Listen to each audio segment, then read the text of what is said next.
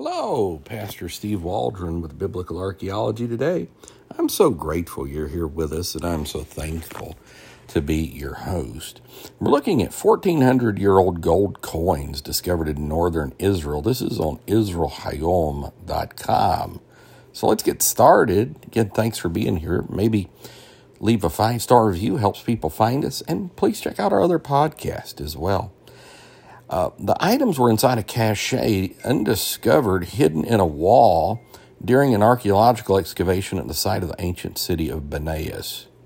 Very beautifully, got a picture here.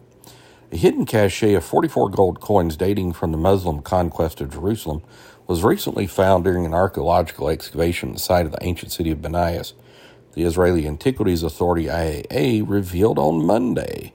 Several of the coins were dated to the reigns of Emperor Phocas, 602 to 610, and Emperor Heraclius, 610 to 641, the latter of which overlapped with the Muslim conquest of Byzantine Palestine in 635 AD. The coin hoard, weighing about 170 grams, reflects a specific moment in time when we can imagine the owner concealing his fortune in the threat of war, hoping to return one day to retrieve his property. In retrospect, we know that he was less fortunate. And so Banias, which is located within the Hermon River Nature Reserve, was first established by Canaanites and reached its peak in the early Roman period when Herod the Great and his son Philip II entirely rebuilt the city and named it Caesarea Philippi in honor of the Roman Emperor Augustus.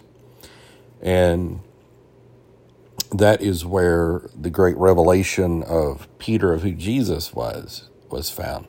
According to the Christian tradition, Banias is where Peter the Apostle recognized Jesus as the Messiah, got the keys to the kingdom of heaven.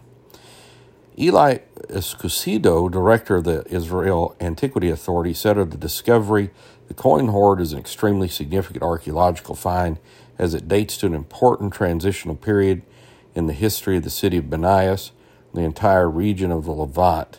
The Israeli Antiquities Authority, together with the National Parks Authority, work together to exhibit the treasure to the public.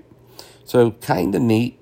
And again, a transitional period, Byzantine rule to Islamic rule there in the Holy Land, 1,400 years old. Hey, God bless you. Thanks for being with us.